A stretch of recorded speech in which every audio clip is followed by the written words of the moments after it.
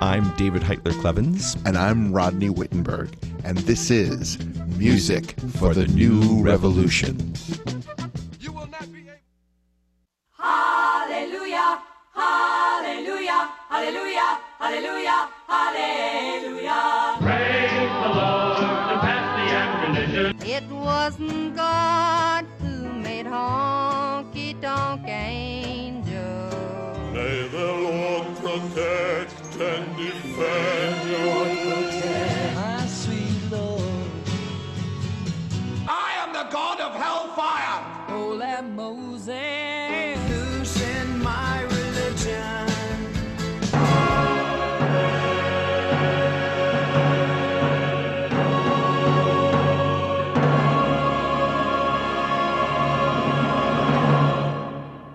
Namaste, David. So today we tackle some issues around religion and spirituality.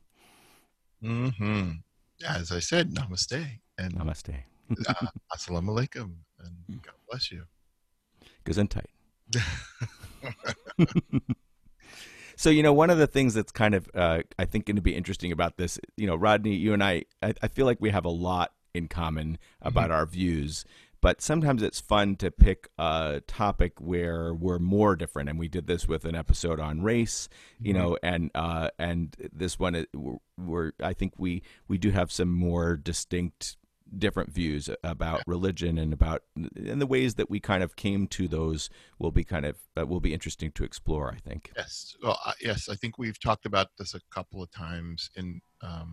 I was raised Catholic, and right off the bat, that is kind of interesting, or somewhat unique for an African American to be Catholic, because it was so much a part of assimilation in the 50s and 60s, where blacks in this country decided to become Catholic to assimilate. And so I was raised Catholic, and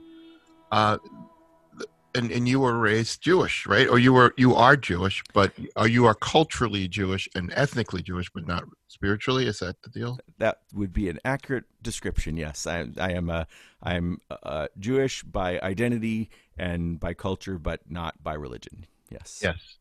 And I would also say, starting off this show, it's a very tricky thing to talk about religion because of that religion is not always spiritual, and spirituality is not always religious. I think the definition of religion is to relink, if I remember correctly. I just saw that the other day.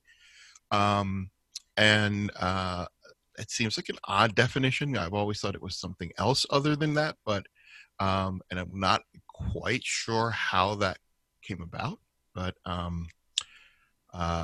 something it is the definition of it in Latin. I was very, very moved by the teachings that I heard in church. I remember one of the most impactful Easter seasons. I think I might have been about 7 or 8. And of course, there's a movie involved. That's always got to be a movie or a song. And I saw the Cecil B. DeMille's version, the silent version of The Greatest Story Ever Told, which to me, the experience of seeing that film in black and white in my parents' living room still seems so larger than any other movie I've ever seen in my life. I mean, larger than the first Star Wars movie, larger than the first time I saw Jaws. It just looms so big. Even though I was watching it on a little TV, I remember when it got to the end and Jesus was on the cross, that whole scene, I wept as a little kid. I think it was my first understanding of what Jesus did on the cross, and how he forgave those who crucified him. And it really did shape my sense of social justice and right and wrong. And at the same time, though, being raised Catholic, I always felt that there was a disconnect between the teachings of Jesus, or the actions of Jesus, which is even more accurate, and what I was learning in school, because I did do a year, and I say it as it's like a prison sentence. I did do a year at Catholic school, and it did feel a little bit like a prison sentence because I would get sent to the office, not for being bad, but for asking questions.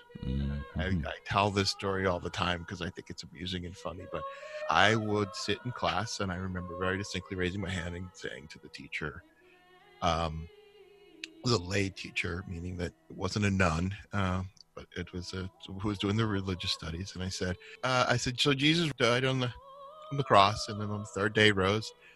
The first person he comes to is Mary, and not Mary the mother, but Mary Magdalene. And he said, go forth and tell them I had risen. And my question from my little 8-year-old brain was, well, if she's the first person that he came to, why isn't she an apostle? And then I got sent to the office. And that was the beginning of my leaving the Catholic Church.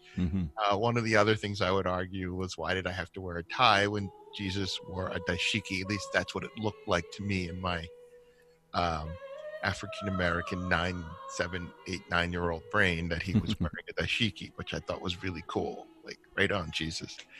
And it was, and you know, it was a strange kid in that, I guess between 9 and 13, I had a shrine in my bedroom along with my Beatles posters. Like, it was like next to my bed. I had created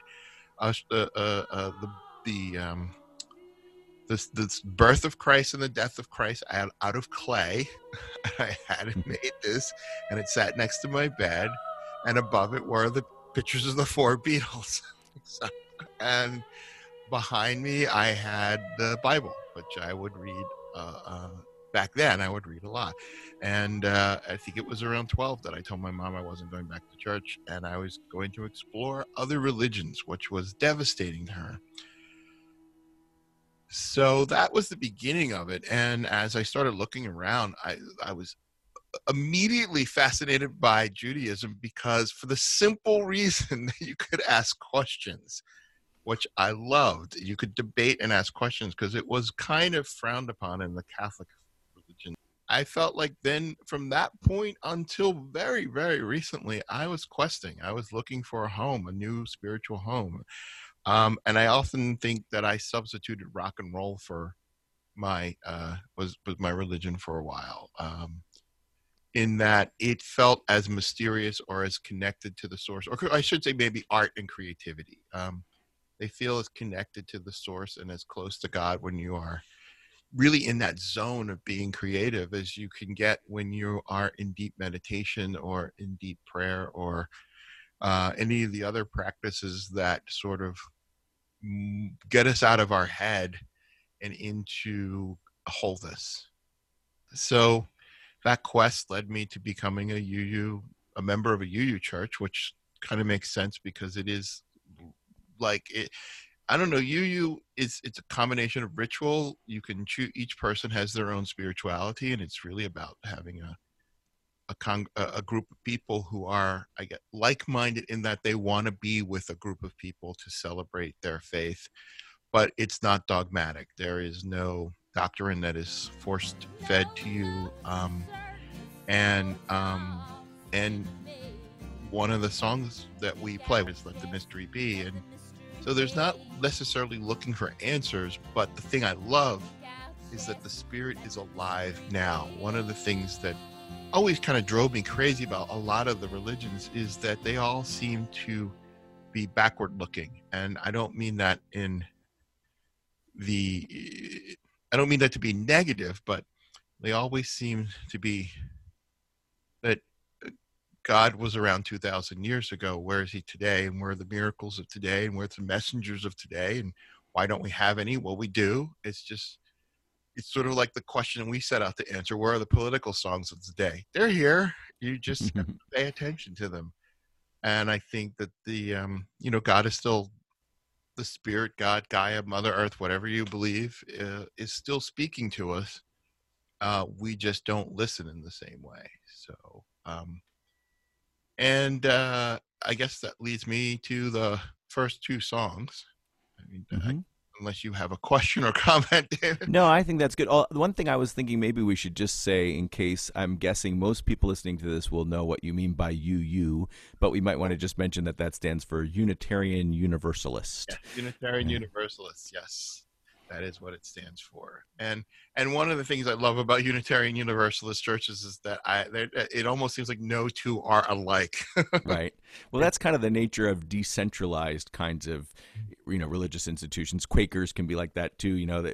If you don't have kind of a hierarchy like the Catholic Church has, then each individual congregation can be more or less, Christian, more or less religious, more or less sort of formal. There's a lot of different variations, right? Yes. And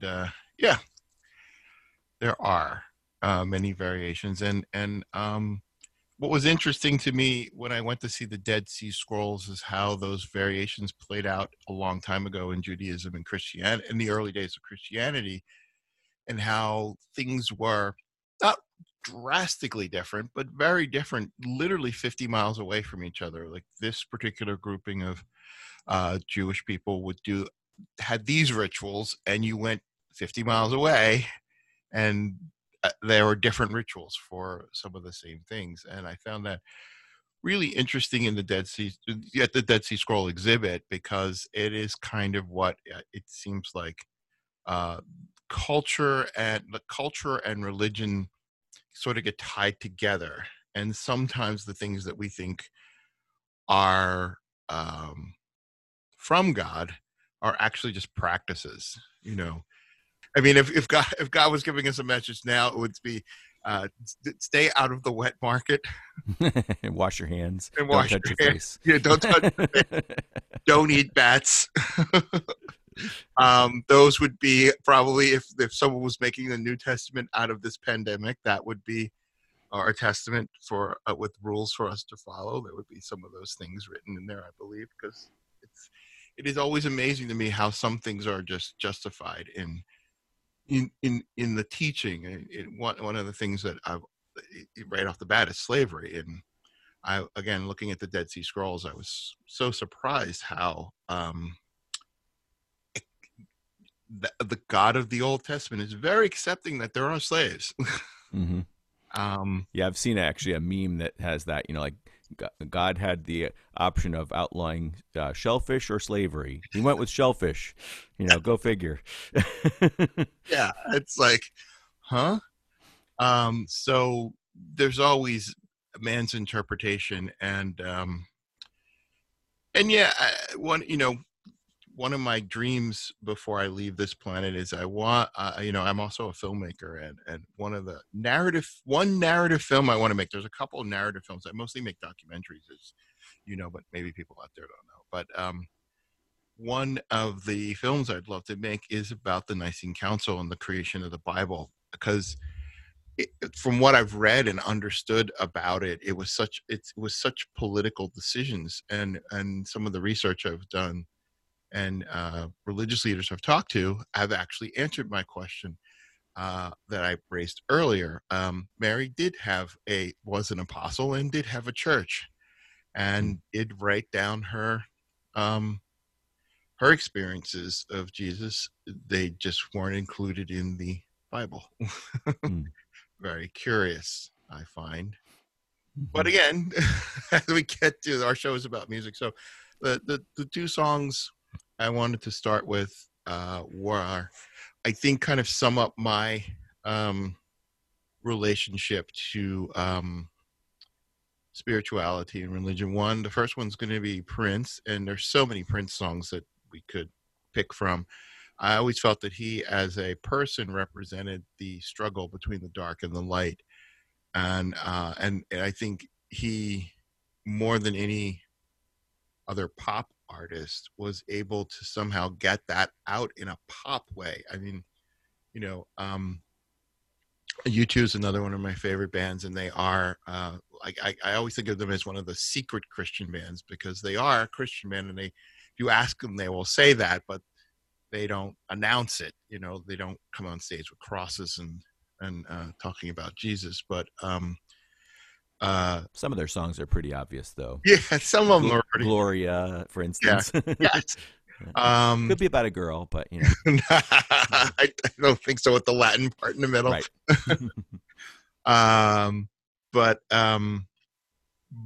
But Prince makes it pretty obvious, and he does kind of look at the battle between the dark and the light. He's constantly he's allowing himself to be the human that is in between the two and really in that struggle. And the other song I picked is Tori Amos's God.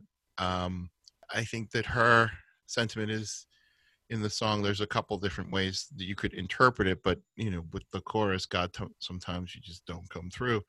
I think it speaks to the fact that we think God is with us when good things happen, and when bad things happen, it's the goal is just to get us through those bad things. But maybe the bad things and the good things are neither. Maybe they just happen, and we put all this judgment and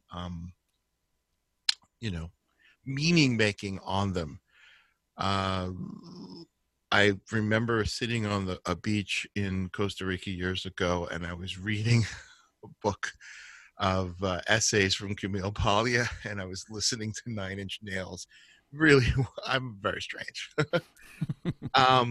And there was this terrible, horrible storm the night before. I mean, pretty violent thunderstorm.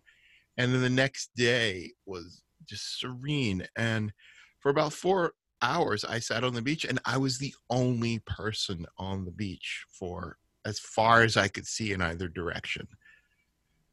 And there were trees that were destroyed and some birds that had died from the nests being blown out of the trees and everything. But it was, because it was a pretty violent storm the night before, and that day was just beautiful. And I kept asking myself the question, do the birds and the trees think the storm was bad? Did the ocean or the fishes think the storm was bad? Things died, but now there was this beautiful, just absolutely perfect day. So why is one good and one bad? They both happened, and they both apparently are created by our Creator. So maybe our challenge is just to accept that we are in that constant swinging of the good and the bad. So, or the dark and the light. I like that description a little better. And so, without any further ado, here is Prince with The Cross.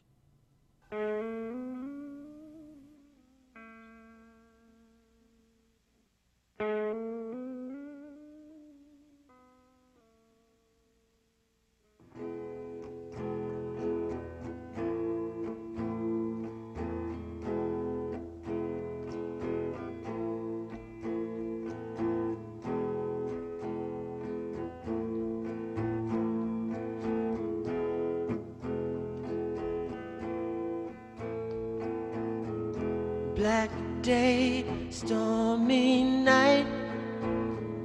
No love, no hope in sight. Don't cry, he is coming. Don't die without knowing the cross.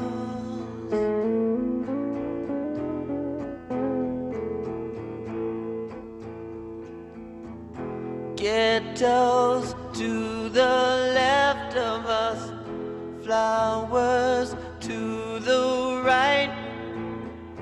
There'll be bread for all of us if we can just bear the cross.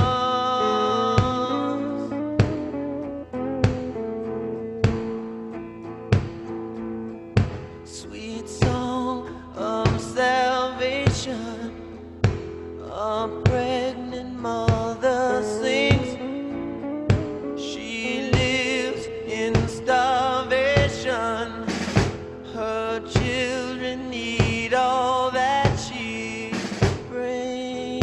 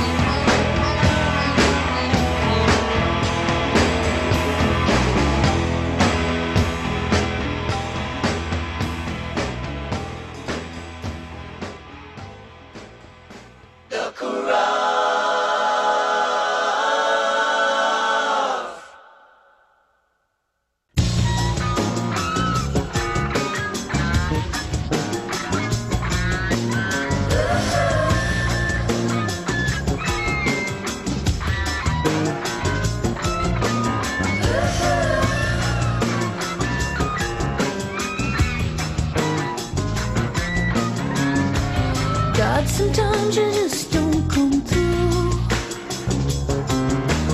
God, sometimes you just don't come through. You need a woman to look after you. God, sometimes you just don't come through.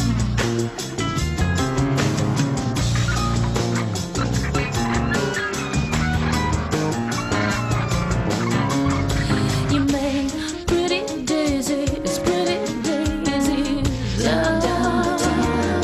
I gotta find what you're doing about things here. The fuel which is burning gets a little toasty. What do you know? I gotta find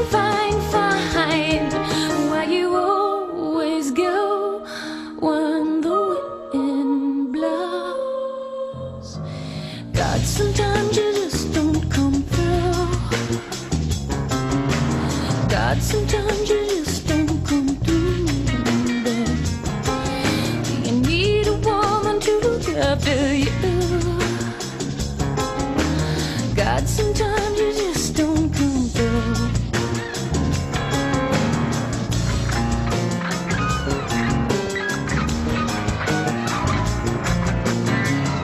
Well, tell me you're crazy, maybe then I'll understand. You got your 999 in the backseat, just in case. Oh, hey, you gone south, well, baby, you love your new phone. Hey, what do you know? I gotta find why you always go when the wind blows. Keep not thy strength unto another, nor thy means that which destroy.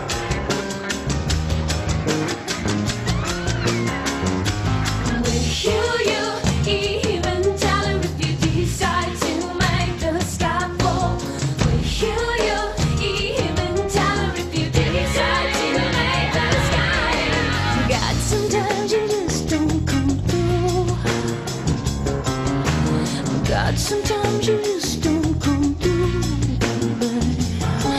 Do you need a woman to look after you? God, sometimes you just don't come through. Do you need a woman to look after you? God, sometimes you just don't come through.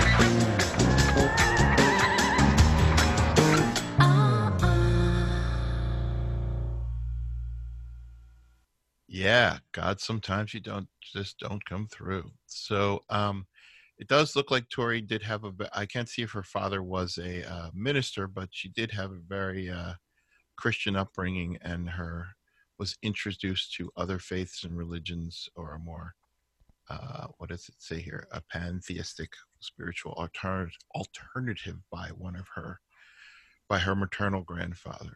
And there is much debate about the meaning of religion, but it does mean to bind back or bind together. That is, if you follow the literal Latin meaning. But there are many arguments out there that the meaning of religion is more changed when it started being used in relation to spirituality.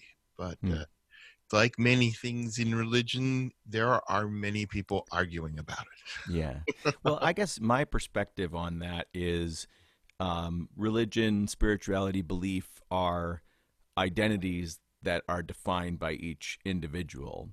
And so it always feels to me like if you say you are Christian, if you say you are Jewish, if you say you are Buddhist, et cetera, that's your prerogative. You know, I never feel like it's okay for people to say well, you're not really what you say you are, because that really is up to the individual, in my opinion. And also in terms of people sort of excommunicating people because they do things that they think aren't Christian or whatever. I think that that's also not really fair. I think you could say you're not following the teachings as I see them.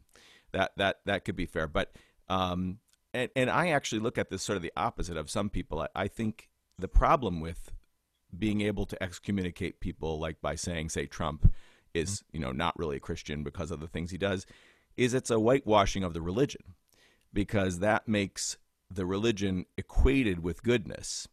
And then you're basically saying everything that's been done in the name of a religion, like witch burnings, like crusades, like holy wars, all those things weren't really done by that religion. And that makes it too convenient. We don't. Most people don't have that luxury, that privilege of being able to sort of say, well, we're just going to say my group is always good because anything that my group does that's bad, it wasn't really part of my group anyway. Or you could take the attitude like that person you just mentioned says, if I do it, therefore it must be good. Right. Well, there's that too. Yeah. So this sort of brings to some of my formation of my beliefs and stuff. So as we mentioned before, I come from a Jewish background, and I do consider myself to be Jewish, but I also consider Jewishness to be, defined by, again, individuals. So if you feel like you're Jewish and that means you're part of the Jewish culture or ethnicity, then, that doesn't require that you have a specific faith. And there are certainly people who are Jewish who do, but there are many people who identify as Jewish who are secular, and I'm one of those people. And I've always been secular. I don't remember ever having any religious beliefs or feelings. I remember as a child, I didn't really know what religion was. My parents had kind of an unusual amount of restraint in not teaching me, or even, I think, telling me what they believed. I remember, I think it first came up when people started telling me that I was going to burn in hell because I didn't even know what they were talking about. And so that seemed extremely unfair to my little kid mind. I mean, I hear people are making this sort of threatening talk and talking about things that gave me nightmares. And I was like, I don't even understand what you're saying, So, so it felt, like I said, very unfair to kind of be punished in that way for something out of just ignorance. And when I would come to my parents and say, what are these people saying? They're saying I believe in this thing called God, and that means I'm going to be punished. And they would say, well, some people believe that and some people don't. They were very restrained about it. They didn't really tell me, anything about it. So when I did learn a little bit more about what people were talking about, I remember at one point sort of trying to believe in God because I thought it sounded easier. It sounded kind of like people talked about comfort and that sort of stuff. And so I remember trying, and I just couldn't. It just wasn't in me. It didn't feel real to me. And I'm not putting anybody else's beliefs down in that, although I know from experience that many people feel very threatened by unbelievers, as some people would call me, because I think it somehow, especially because I'm a very moral person. I think a lot about right and wrong. That's a lot of my political sense. And so if people know me and they know that I'm a very moral person, and then they find out that I don't believe in God, that is particularly threatening to some people because they want to equate believing in God with being a moral person. And so somehow I am threatening that. And so I often find people try to put me in their box and say, well, David, you're really actually a spiritual person, or you're actually a religious person. And sort of like, I think you mentioned this, for a while, Rodney, you said, rock and roll was your religion. And there have people who said that to me, have said, oh, the Beatles are your religion, or music is your religion. I'm like, no, I really don't have one. That may make you feel good to, put me in that because it makes it feel like I'm the same as you. But I really don't.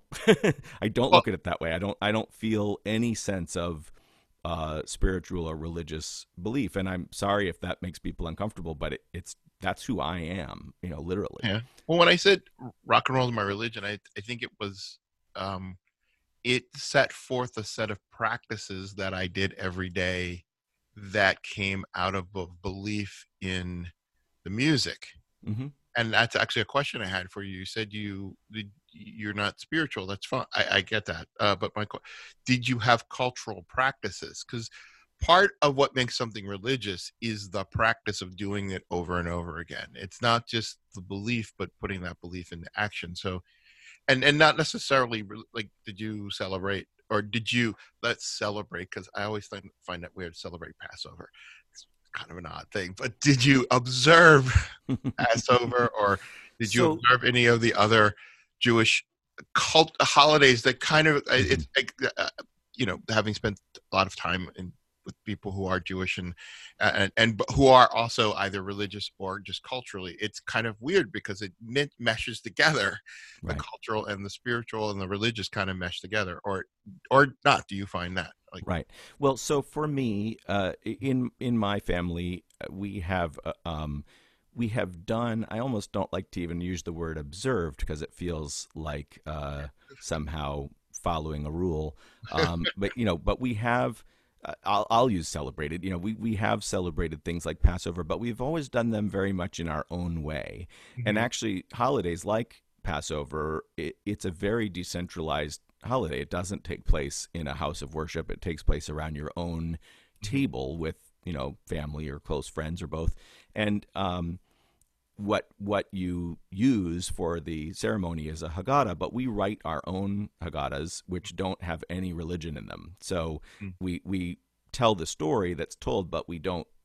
And within the story, we sometimes do include some references to religious things, but it's as a story. But even when we can, we often pull out what we find to be the most meaningful parts of the story. And in that story, the focus in our mind is freedom. And we make it fairly political. Sometimes we make it very funny. We've done versions where it's been Star Wars with Darth Pharaoh and Moses Skywalker. We've done versions where it was Harry Potter, So, and that sort of brings up that whole Joseph Campbell thing of these archetypes of the stories that overlap. But I should also just say, backing up a little bit to my family upbringing. So, a lot of people who believe the kinds of things I do are making a break with the past, making a break with their family who were religious. And one thing that's a little bit unusual in my family is that you have to go back to my great and sometimes my great-great-grandparents to find people who were religious. So it's a fairly long history of people who were secular Jews in my family, and that is relatively unusual when I talk to my friends who are also secular Jews. Usually, they either broke from their parents or at least their parents broke from their parents. But just the fact that goes back a ways doesn't mean that we don't each have to think about it, because the thing is, this country is a very religious country in a lot of ways, and it can feel very alienating, to be secular in this country, I think. And so, just like I think if you're any other kind of minority, you don't have the luxury of being unaware of your status as a minority. Yeah. It's like white people don't have to think about what it means to be black, but there's no person of color who can avoid thinking about it, right? At least for their whole life. And I think that's true of atheists too, that, lots of people can be religious and sort of think everybody believes the same thing as they do. If you're an atheist, you pretty much are forced to have to think about it and evaluate it and be confronted with other systems. And I think that's actually a good thing, but it's not always an easy thing. So that the fact that my family is generations of secular people doesn't necessarily make it an sort of just following a tradition. I think we still have to wrestle with what we believe in a conscious way. And like I said, I think that's actually a good thing. Mm-hmm. But it's interesting, I think, in terms of music. So as I was growing up, I don't think I really heard much music that specifically spoke to me about how I identified. And it's more recently, I think maybe starting when I was a teenager, and I heard, some of the things that Jethro Tull was doing and Emerson, Lake and Palmer that were very critical or questioning of traditional religious ideas and things, that I started to be like, oh, wow, there are people who are actually writing songs about what I think. But like I said, I think more recently I've discovered some things that are really thought-provoking and interesting approaches to some of these topics that come from a perspective similar to mine. So the ones I was thinking of playing, there's a very funny guy, Tim Minchin, who some of you may have heard. His song F Sharp was one of the first ones I think that got famous. It was more of a musical joke, and he wrote the music for shows like Matilda. But this is a live version of his song Thank You God, which is what you'll see is fairly self-explanatory. It's a little introduction to it. And then we'll also hear something from Jenny Lewis, who has written a number of songs that are on my wavelength, I think. And that song's going to be The Big Guns. She had a church. Sam and his mum went to an evangelical church in Dandenong, just south of Melbourne there. And she went there that Sunday, and the entire congregation prayed for his mum. And the next Tuesday, she went to the doctor, and her eye was completely healed, as if nothing had ever been wrong. And I had asked for evidence, you know, and this was the first time I'd ever had a first-person account of a miracle. So it really had an impact on me, and I went home and wrote this song.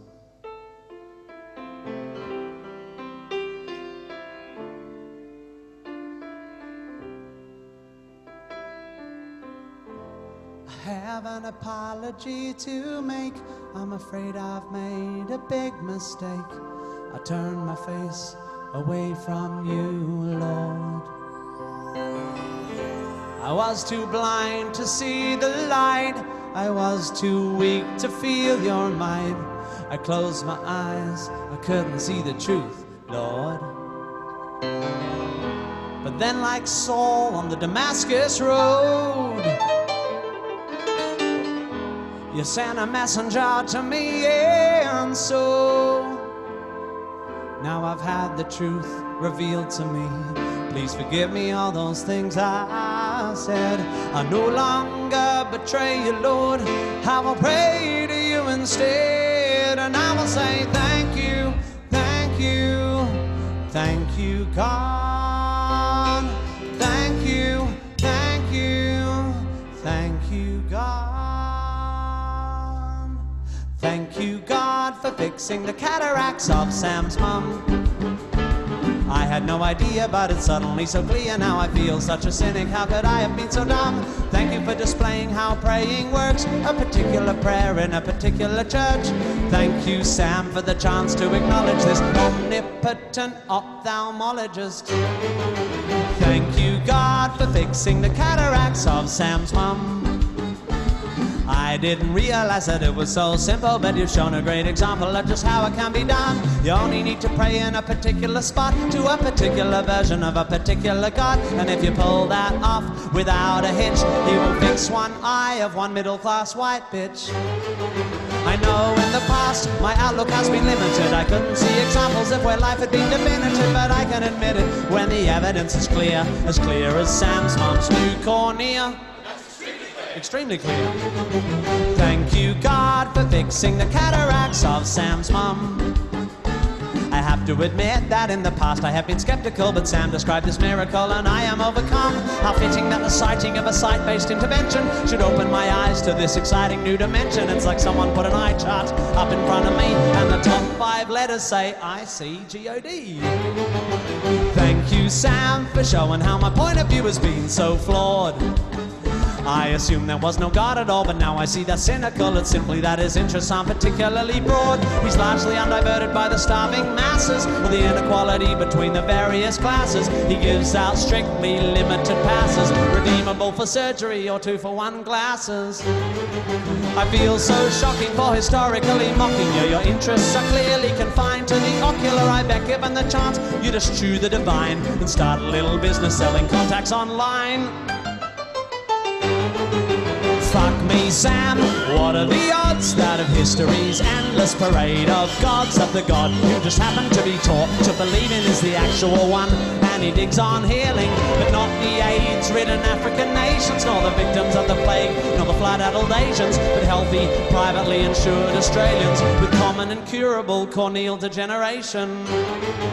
This story of Sam's has but a single explanation, a surgical god who digs on magic operations. No, it couldn't be mistaken attribution of causation, born of a coincidental temporal correlation, exacerbated by a general lack of education vis-a-vis physics in Sam's parish congregation. And it couldn't be that all these pious people are liars, couldn't be an artifact of confirmation bias, a product of groupthink, a mass delusion, an emperor's new clothes style fear of exclusion. No, it's more likely to be an all-powerful magician than the misdiagnosis of the initial condition, or one of many cases of spontaneous remission, or a record-keeping glitch by the local physician. No, the only explanation for Sam's mum's scene, they prayed to an all-knowing super being, to the omnipresent master of the universe, and he quite liked the sound of their muttered verse. So for a bit of a change from his usual stunt of being a sexist, racist, murderous cunt, he popped down to Dandenong and just like that used his powers to heal the cataracts of Sam's mum. Of Sam's mum. Thank you, God, for fixing the cataracts of Sam's mum. I didn't realize that it was such a simple thing. I feel such a ding-a-ling, what ignorant scum. Now I understand how prayer can work. A particular prayer in a particular church, in a particular style, with a particular stuff, and for particular problems that aren't particularly tough, and for particular people, preferably white, and for particular senses, preferably sight. A particular prayer in a particular spot, to a particular version of a particular God. And if you get that right, he does mine. Take a break from giving babies malaria and pop down to your local area to fix the cataracts of your mum.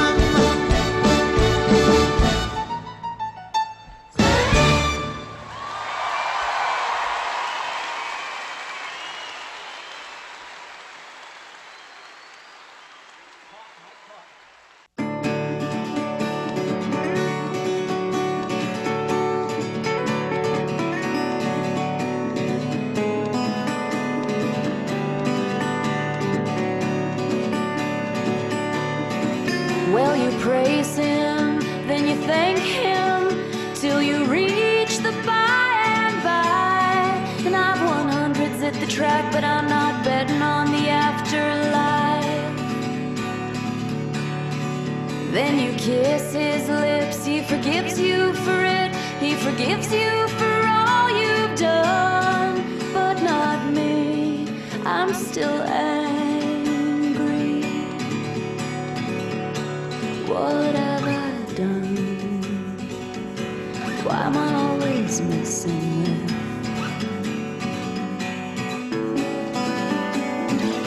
with the big guns? First I'll build a sword, get some words to explain. It's a plan, brother, at least. And I'll pretend that everybody here wants peace. Have mercy, have mercy, have mercy on me. 'Cause we're sad and lonely and we're bloody. What have we done? Why are we still running from our own film bodies? The big guns, the big guns. Sing mercy, sing mercy, sing mercy on me. Let's pretend that everybody here wants peace. What have we done? Why are we still chasing our own tails and from the big guns, the big guns, the big guns. So if that voice sounded familiar, that's because Jenny Lewis was the lead singer of Rilo Kiley. And that was Jenny Lewis and the Watson twins doing the big guns. Very cool. Yeah. So, you know, the thing I think a lot of times these songs that are critical or satirical about religion, you know, they're often really going after the fundamentalist orthodox side of religion, where people are just so sure that they know exactly what this omnipotent being, you know, wants and expects of them. And, you know, I think it's pretty easy for a lot of people who are on the whole spectrum of being in more politically progressive religions to agnostics and atheists like myself, you know, to feel like, you know, a lot of us can agree that that idea of being sure you know what is right is, you know, has problems with it. And there are people who would accuse people of me of being like that because they would say, well, you're sure there is no God. But that's not exactly what I would say. I would just say I'm a very rational kind of proof-based person. And so I don't have any reason in my mind to believe supernatural things because I don't see any evidence of that. And, you know, other people, that's not the way that they need. You know, I think faith is, I know there's a lot of people who want to use sort of facts and proof and stuff to back up religion, but, you know, it seems to me like faith and fact are two different things, and you can have faith in things. Part of the idea of faith is not needing evidence. It's a belief. It's a and you don't have to be rock solid in your faith. You could believe it's worth questioning and everything. But I don't know. Maybe you have a different feeling about that. Right? Well, I think the challenge of what you're saying is the difference between faith and religion. I think they're separate. I think, and also your own sense of spirituality and religion. And why I'm making a distinction is, like, I have personal experiences of something that I can't explain. The story that I tell often of an example of this is I spent a month in Costa Rica as a reporter for Radio for Peace, and I lived in this little town called Ciudad Colón. It couldn't have been more than 200 people in the town, and a few expats, American expats, who worked at the radio station, and everybody else was Costa Rican and did not speak English.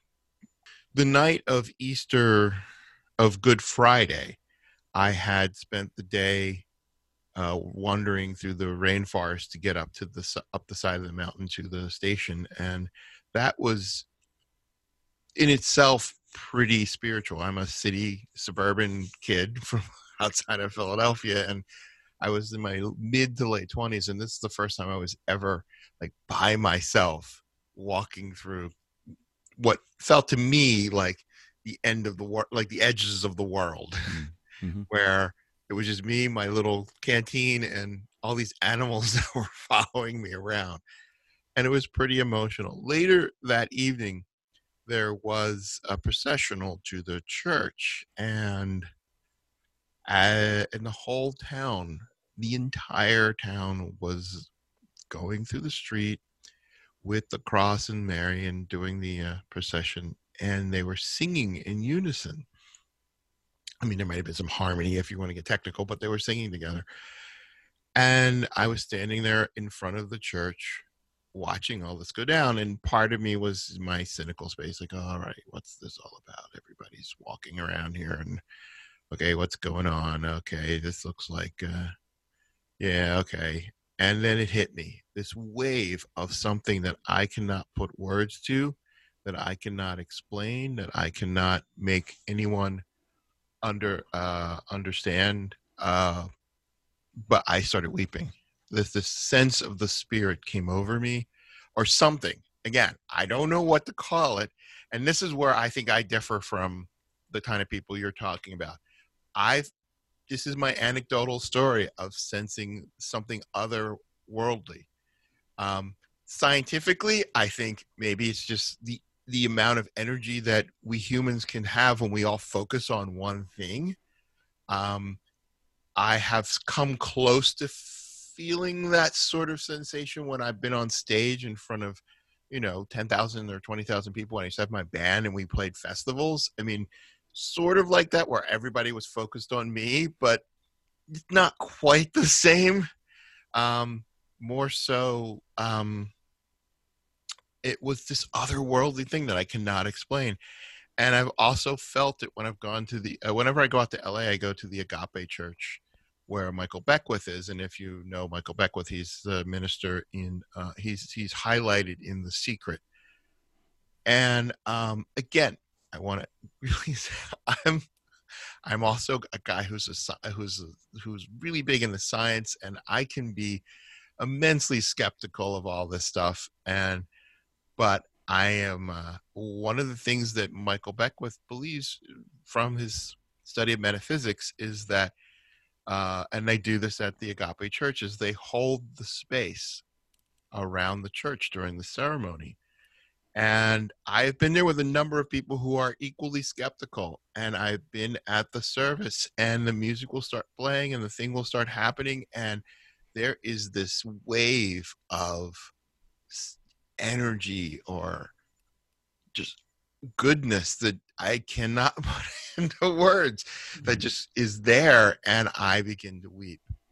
Well, one thing that I would just say is that, it isn't that I never experience things that I don't have an explanation for, but I would never tend to, and this does not in any way lessen the fact that other people, including you, do, but I would never associate those feelings with anything spiritual or supernatural or religious or, any of those things. That's just not where I go with it, so I could be overcome with emotion, and I often am, thankfully, but I don't ever associate that with anything that has any of these ideas with it, so, and I know a lot of people do, and part of the idea too, I think for some people, religion is a way of explaining the things that they can't explain.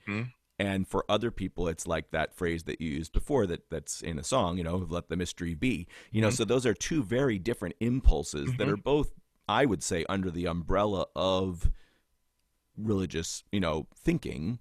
But, I guess it comes back to that whole idea of that we haven't really explored yet, but that religion or any kind of belief or lack of belief, it can be used for good or evil, so there's some of my heroes, Gandhi and Martin Luther King, were clearly deeply religious human beings who were motivated to do a lot of the things that I think of them as heroes for by their religious faith. And there are plenty of people, and we've talked a little bit, in passing about, the burning witches and crusades and, all those kinds of things where people have used religion for really horrible purposes. And there have been atheists like Joseph Stalin who did horrible things. And there's plenty of atheists who've done wonderful and moral things, so I think, there are people who want to make it like it's a connection between either religion or a lack of religion that makes you good or makes you evil. And I think that clearly empirically is not true from the way I see it, and I hope that most people have come to that on their own to realize that, that those two things are not linked. Well, what I was going to, yes, I agree with what you're saying. What I was going to get at with the separation between faith and religion is like you said, you've had experiences, and instead of trying to understand what they are or make some connection to them, I've had personal experience like the ones I've explained, and many others. But I think where it falls apart or where it becomes challenging is when you try and codify them into a set of rules so that everyone can follow. And I personally think, again, this is where it gets tricky because I have my own understanding of it from reading the Bible and all this sort of stuff. I think the goal is not, or the idea is to try and live like Jesus, not worship Jesus. And that really upsets a lot of people because there's so much in the Bible about worship. But I don't know. I kind of feel like if you're God, and or Jesus or, you know, Gaia or, you know, the source, why do you need worship? What is that a lot? Like, why would that doesn't, it seems like such a human thing. Mhm. Like humans want to feel adored and loved and worshipped. If I'm truly, I mean, if we are in God's image, the most amazing people I've met are also the most humblest. Like people who've accomplished great, I'm not saying all, but a lot of people who've accomplished a lot, particularly a lot where their growth, they grow personally in a lot of ways. They are so humble. Mhm. They're not, they don't brag. They don't walk around, look at me, I'm the greatest. They're actually like, well, you know, it was just a lot of hard work. You know, that's how I did that. And it wasn't all me. I mean, I had lots of help, and you know, they're just more open. So I think, anyway, getting back to the point, I think that when you try and then make rules, okay, if you follow this set of rules, you will be okay, and you will be good, and this is the worst part of it, you will be rewarded. Mm-hmm. Like, why do I need to be rewarded for being good? Yeah. Why is what, like, I thought just being good was just a good thing to do. Why It reminds me of something I saw recently, actually, that was supposed to be a quote from an Orthodox rabbi, and one of his students was asking, "Why did God create atheists?" and the rabbi said, apparently, well, you know, when you or I do something that's good, we're doing it because God told us to, or we're doing it, you know, for those rewards, or we're doing it because we think that it will please God. When an atheist does something good, they're just doing it because it's good, because they don't have that other reason. So I thought that was a pretty interesting little anecdote. I don't know if it's true, but something for yeah. But I, like, again, like what I said before, even though I'm coming from that secular perspective, I do think that there are plenty of people who are very deeply religious people who are not operating on a rewards and punishments level of morality. They are doing things that are right because they are right. And they may feel religion as a source of strength and inspiration for them, but that isn't the sole reason that they're, you know, so I'm not denigrating the morality of anybody. You know, I think it's important to recognize, and it's so complex. You know, there's so many different people who do it and believe in so many different ways. And, you know, and it's really interesting. Well, I think, you know, we had this opportunity to interview Eric Bazillion of the Hooters, and who's written a number of really wonderful songs. And one of those songs is the song "One of Us." Many people have heard it, especially from Joan Osborne. And Eric's actually in Sweden at the moment. And but we managed through technology to do a little interview with him. So why don't we move into that next, if that's okay? That's awesome. One of the first songs both of us thought of including was your song, One of Us. So it's really great to have a chance to chat with you in this way and ask you some questions about that. So how did One of Us come into being? I had met a young woman from Sweden who had just moved over to Philadelphia to be with me. And within a week, she asked me how to show her how I make a song on my 4-track cassette recorder. And I'd been playing that guitar riff for a couple of days, so I made a little, what the kids would call a beat now. I had a keyboard with drum sounds and keyboard sounds and a bass sampler, and I made a little track, and she said, sing it, and I put the microphone in record, and that's literally what came out. It just was one of those moments. I remember the feeling. I just felt like I was in free fall. It was kind of scary, and I didn't know what the next word was going to be. And then when it came to the chorus, I just had this thing in the back of my neck sticking up. And then I was actually stuck for the last line in the chorus. And Sarah, who's my wife now of 25 years this August, she woke up and said, trying to get home, trying to make his way home. So it was really, it did sort of write itself, and you know, the serendipity of it is kind of scary. Wow. Do you feel like you were connected to the source in that moment? When I'm teaching young songwriters, to write, I always talk about connecting to the source or being in the moment or being present. Do you feel like that there was you were completely in the moment? And I was completely in the moment. I usually am when I'm writing songs. I do get there. Not every song is that song, but when I'm really in it, not thinking, it's totally being present and totally letting. Yeah, it's a total connection to the source. And I learn a lot about myself when I write songs. You know, even writing that one, that was sort of my entire worldview right there.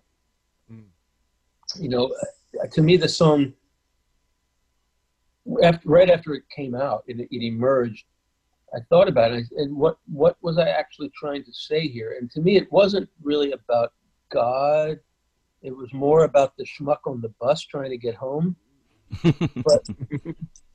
But even more than that, I think my thought process was, what happens if you are confronted with something that completely blows your worldview out of the water?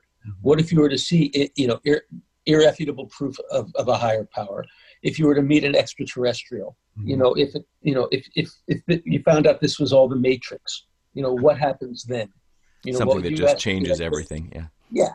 What would you ask if you had just one question? I mean, that's a big thing. Like what if that big face did appear in the sky and said, okay, what do you want to know? You get one. Like the genie giving, with one wish. Mm-hmm. No, you get 3 from the genie. I think God would just give you 1. Yeah. So you better make it a good one. Were you in on the production of the song when Joan Osborne was doing it? Oh, absolutely. Yeah. I mean, Rob and I were the band on that album. We were part of the production team from beginning to end. And we'd already written a bunch of the album. We were about to go into the studio to make the record. And literally 12 hours after I wrote the song late at night. We were back in our daily session, 4 of us in the room. It was me, Joan, Rob, and Rick Chertoff, who was the producer. And I played my demo, and my demo doesn't sound, the instrumentation sounds like the Joan record. It's the same guitar riff, and it's my fingers. But I sang it in a basso profundo, like Brad Roberts from the Crash Test Dummies. Oh. That was my inspiration. That was the voice in my head. In fact, I actually recorded him singing the song. There was some real wish fulfillment there. Oh, wow. Cool. But I played my demo for them, and I knew that it was a special song. It didn't occur to me that Joan would sing it. But after it was over, as soon as it was done, Rick looked up and said, "Joan, do you think you could sing that?" She said, "I can sing the phone book." Yeah, right out the lyrics. So she did, and that we all just looked around the room, and we knew we had lightning in a bottle. That voice and that song was. Was beyond. Wow. How did it feel when you found out that Prince covered the song? Oh, that was... Well, I found out about a year before the record came out. Because a fan in Japan sent me a cassette with 2 live recordings of him at the Budokan doing that. And it's funny because one of the nights, during the long intro before the little guitar solo bit comes in, he says, "This next song written by Joan Osborne. I love this song. Sing along, won't you?" Don't you love it when they get the credits wrong? Well, at least they spelled my name right on the album. So that was, come on, to have Prince do your song. Prince did very few covers in his career. What have you heard of other churches using your song? I mean, one of the things that was striking to me, I was earlier today. I was talking to a client of mine who is a devout Christian, like just very, very religious. And when we were talking about the song, and he loves the song. And I've talked to Buddhists, and as I said, we played at our UU church. It seems like it's such a universal song that it can speak to. I mean, whether you're atheist or a deep, deep spiritual person, the song speaks to you. Yeah, there's nothing anyone can get mad at. The only thing that anyone ever took issue with was back in when the first song was really happening, when we went to the Grammys, there were protesters from the Catholic League, which has nothing to do with the Catholic Church. It's a political organization. But I remember they actually, one of the guy actually managed to get 5 minutes on TV where they interviewed him about it, and he said, "Well, she mixes religion and spirituality with sexuality, and well, it raises questions." Questions. And then the only other blowback I've gotten is the word Slav. Like you call my God Slav? No, idiot. If you speak English, just a Slav like one of us, not a Slav like God, a Slav like one of us. So, yeah, But it still does bring God down to a personal human level, and I'm for sure for some people who are on the fundamentalist side of things that they probably do get their backs up on about that. I'm surprised you haven't gotten more blowback on that, actually. I guess, but listen, there are a lot of fundamentalist Christians who love to claim me as one of theirs. Well, that's another way to deal with it. Yeah. Yeah. Well, you were writing about Jesus. God sent his only begotten Son to earth to be one of us. And if that's the way you think it went down, that's great.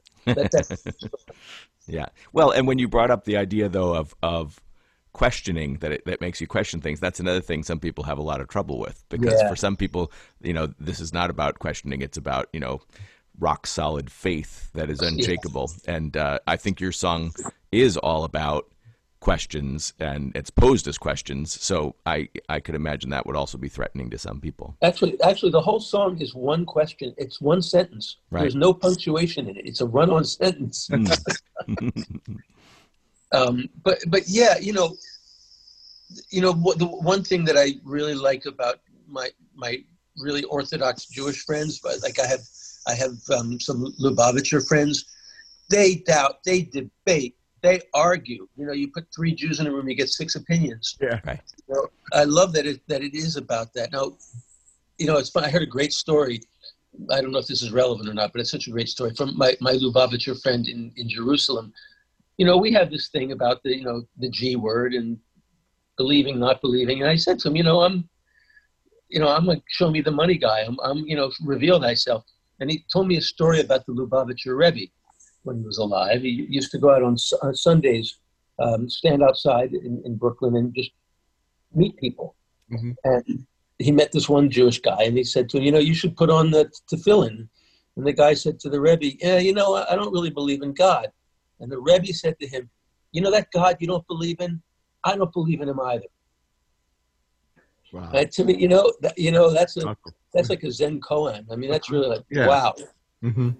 Another one of us story. Yeah. There's a children's choir, the Chester Children's Chorus.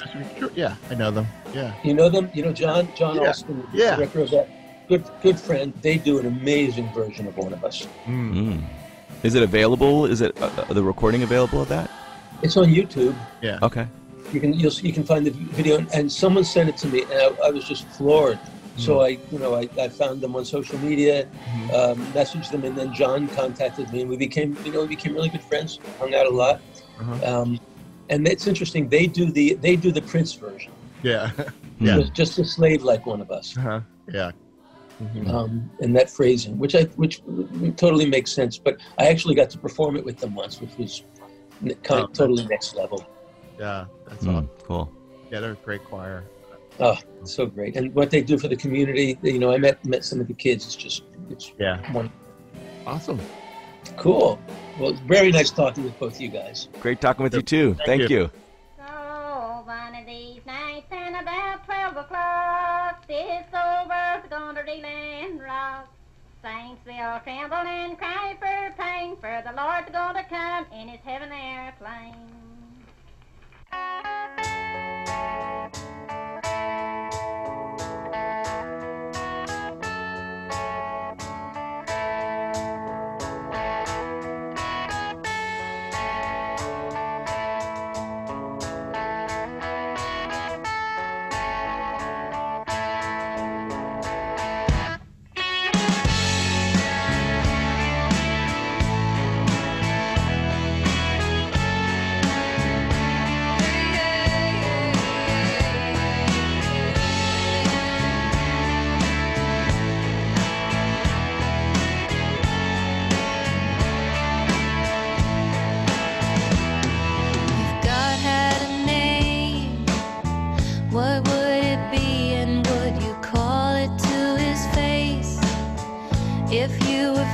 raised with him in all his glory. What would you ask if you had just one question? And yeah, God is great. Yeah, God is good. Yeah. What if God was one of us? Just a slob like one of us. Just a stranger on the bus trying to make his way home. If God had a face, what would it look like, and would you want to see? If seeing meant that you would have to believe in things like heaven and in Jesus and the saints and all the prophets. And yeah, God is great. Yeah, God is good. Yeah. What if God was one of us? Just a slob like one of us. Just a stranger on the bus trying to make his way home. He's trying to make his way home. Back up to heaven all alone.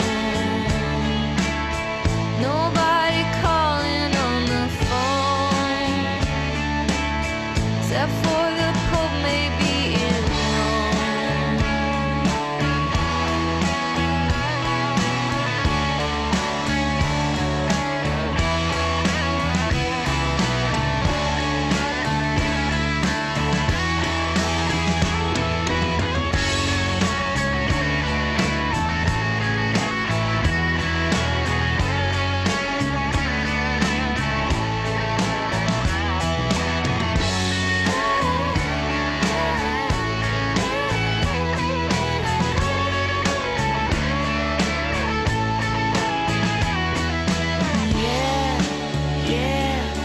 God is great.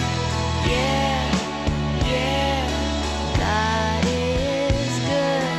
Yeah.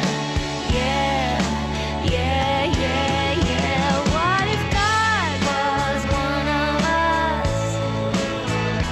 Just a slob like one of us.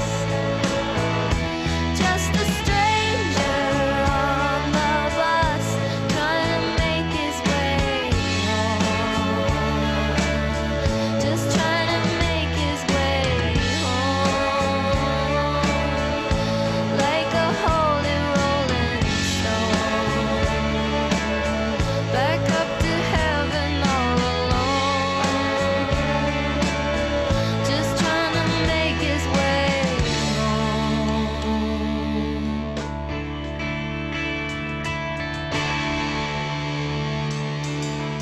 Nobody calling on the phone, except for the Pope maybe in Rome.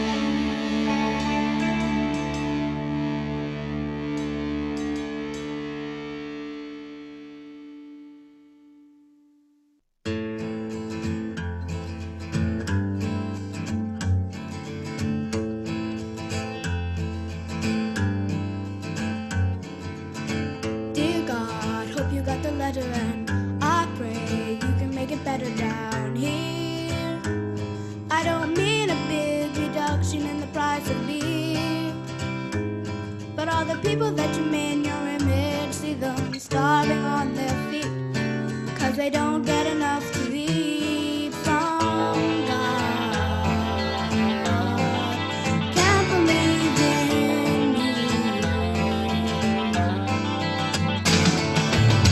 Dear God, sorry to disturb you, but I feel that I should be loud and clear.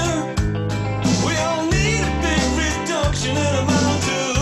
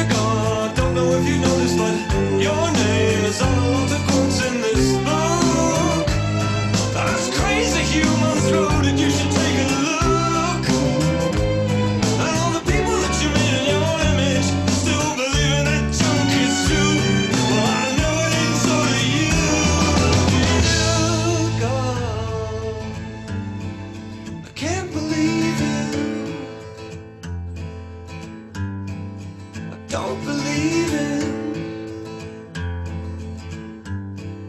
I won't believe in heaven, hell, no saints, no sinners, no devil as well. The pearly gates, no thorny crown. You're always letting us humans down. The wars you bring, the babes you drown, those lost at sea and never found.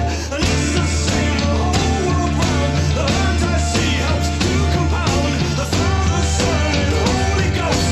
It's just our eyes on the holy host. And if you're up there, you perceive that my heart's here upon the sea. If there's one thing I don't believe in, It's you.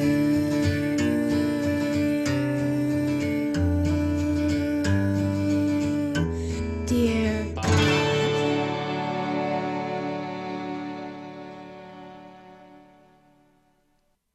Well, there may be many, many disagreements and arguments about religion and belief, but one thing I think is clear from some of these selections is that these concepts have inspired a lot of great music. Yes. And of course, that's gone on for centuries and Yeah. centuries, right? Because there's tons and tons of amazing religious music and songs and pieces about religious thought. And yeah, Bach. Wow.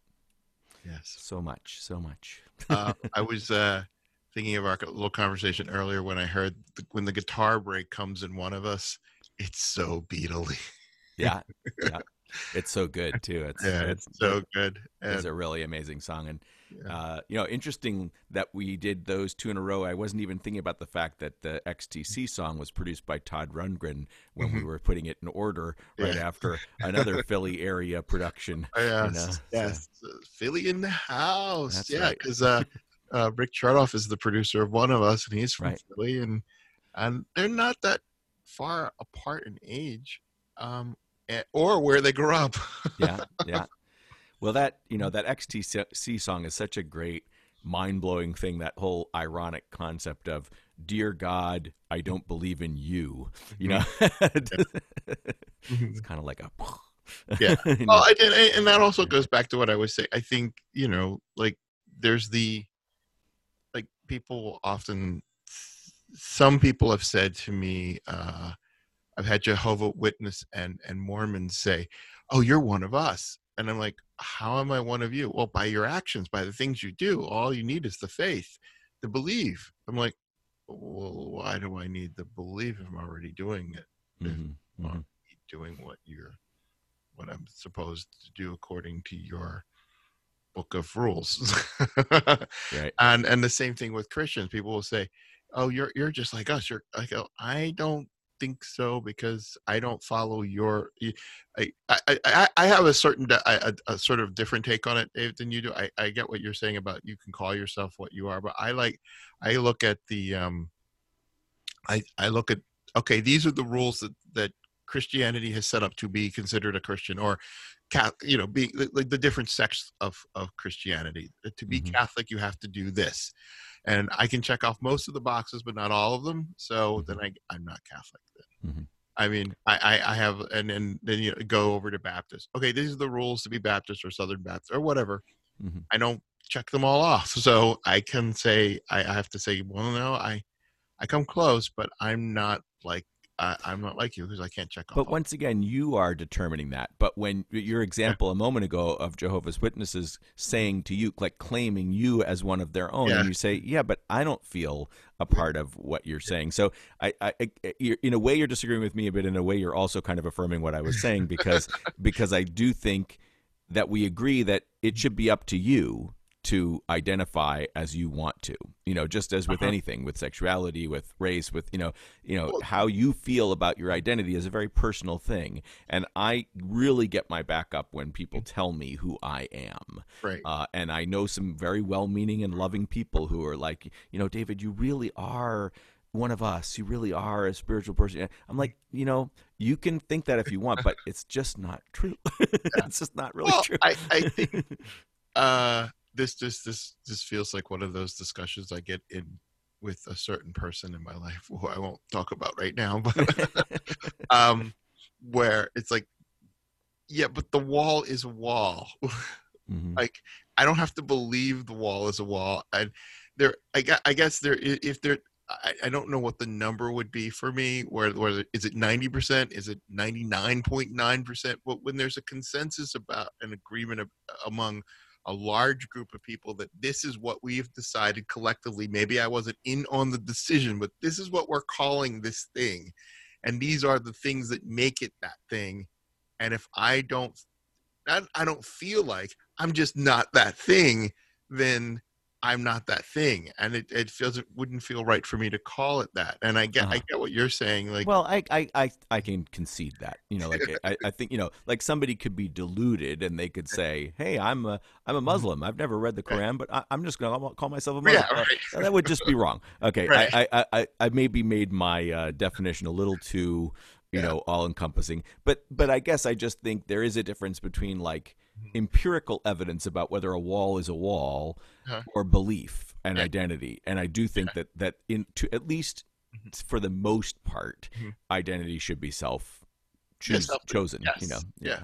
But And the wall didn't call it itself a wall. We called it a wall, and that's what we've decided to call. I mean, again, I do want to stress though that it does all go back to stuff we just decided to make up. I mean, like all this stuff is at some point some human sat down with a bunch of other humans and said, "What do you want to call that?" Well, we'll call that Christianity. Okay.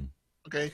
And what are the parameters of that? Because we have to define it in order to call it that. Okay, well, you have to do this thing over here. Oh, okay, that makes sense. All right, fine. But you can really only say what you're saying from the outside of a religion, because if you're inside it, then that's heresy to say that people made it up, right? Because it all comes from God, according to what I mean. So you're saying that in a very kind of analytical, clinical, outside perspective. Exactly why I have to say I can't call myself a Christian. See, there you go. But another thing you said, I think, would be a nice way of leading us to our final two songs. Which is that again, these concepts, these ideas, these beliefs, these identities can lead in very different directions. So they can lead to exclusion, like we are the ones who know the right way, the way God intended, and you are not, and so you're wrong, and so we're going to kill you, or we're going to enslave you, or we're going to conquer you, or whatever. Or they can be used more inclusively to say we are all one people. Right. There's room at the table for everyone, for instance. So let's hear a couple songs. First from Susan Werner, from her album that's very much about faith and belief, that's called The Gospel Truth, once again recorded right here in our general area. And her song is Why Is Your Heaven So Small? And then I just alluded to the next song, which is that Carrie Newcomer song, Room at the Table.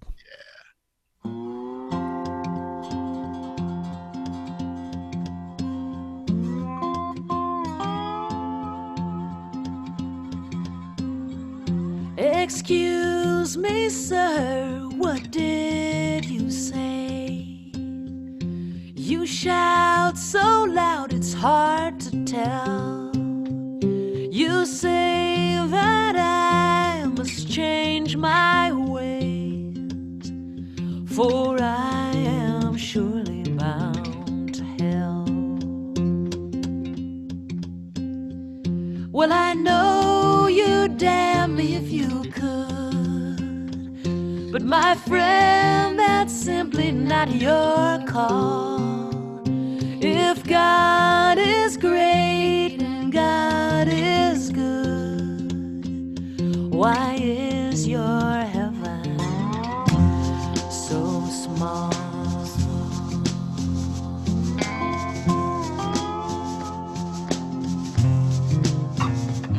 You say you know, you say you've read that Holy Bible up on the shelf. Do you recall when Jesus said, judge not lest ye be judged yourself? For I know you'd damn me if you could, but my friend, that's simply not your call. If God is great and God is good, Why is your heaven so small?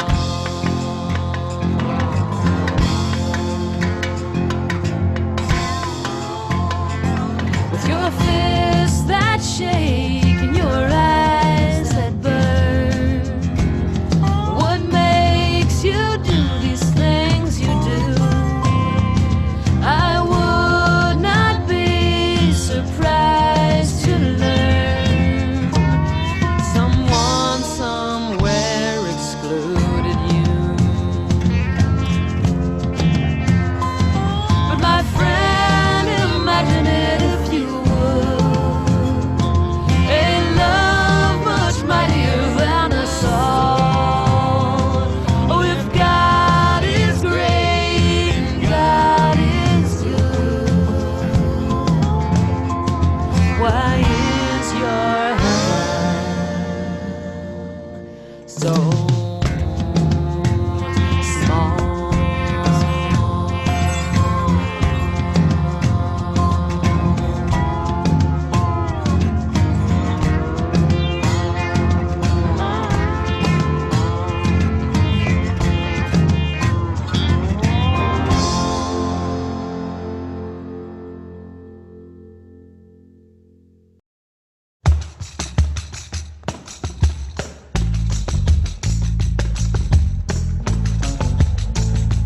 Let our hearts not be hardened to those living on the margins. There is a room at the table for everyone. This is where it all begins. This is how we gather in. There is room at the table for everyone.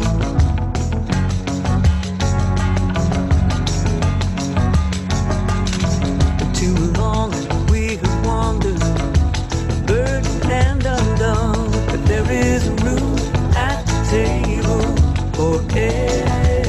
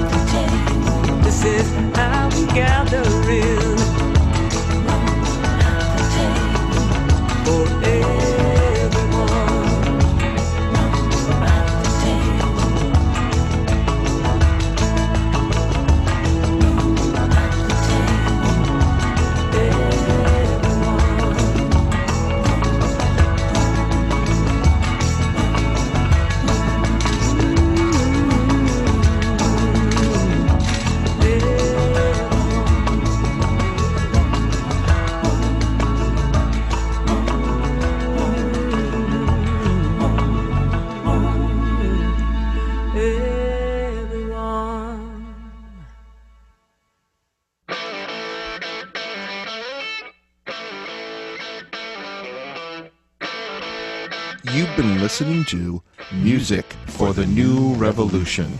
I'm Rodney Wittenberg. I'm David Heitler Clevens. Music for the New Revolution is produced at Melody Vision Recording Studios in Plymouth Meeting, Pennsylvania. Music for the New Revolution is written and produced by David Heitler Clevens and Rodney Wittenberg. And edited and co-produced by Ben Flax. You can find us at musicforthenewrevolution.com or MFTNR. Like us on Facebook and follow our Spotify playlist. And our podcasts can be found on SoundCloud and iTunes, and you can also be a patron, a supporter of our podcast on Patreon. This is Music for the New Revolution. Spend it all today and we will bill you tomorrow. 3-piece suits and bank accounts in Bahamas. Wall Street crime will never send you to the slammer.